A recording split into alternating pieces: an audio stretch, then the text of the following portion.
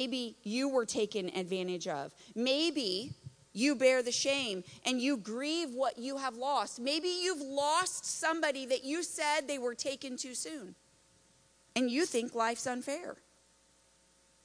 That's something that's been done to you.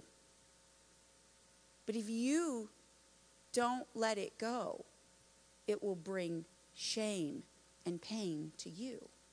See, Tamar had to understand later that she had to get up from it, just like Joshua. There's situations in our lives that every single day, you and I have to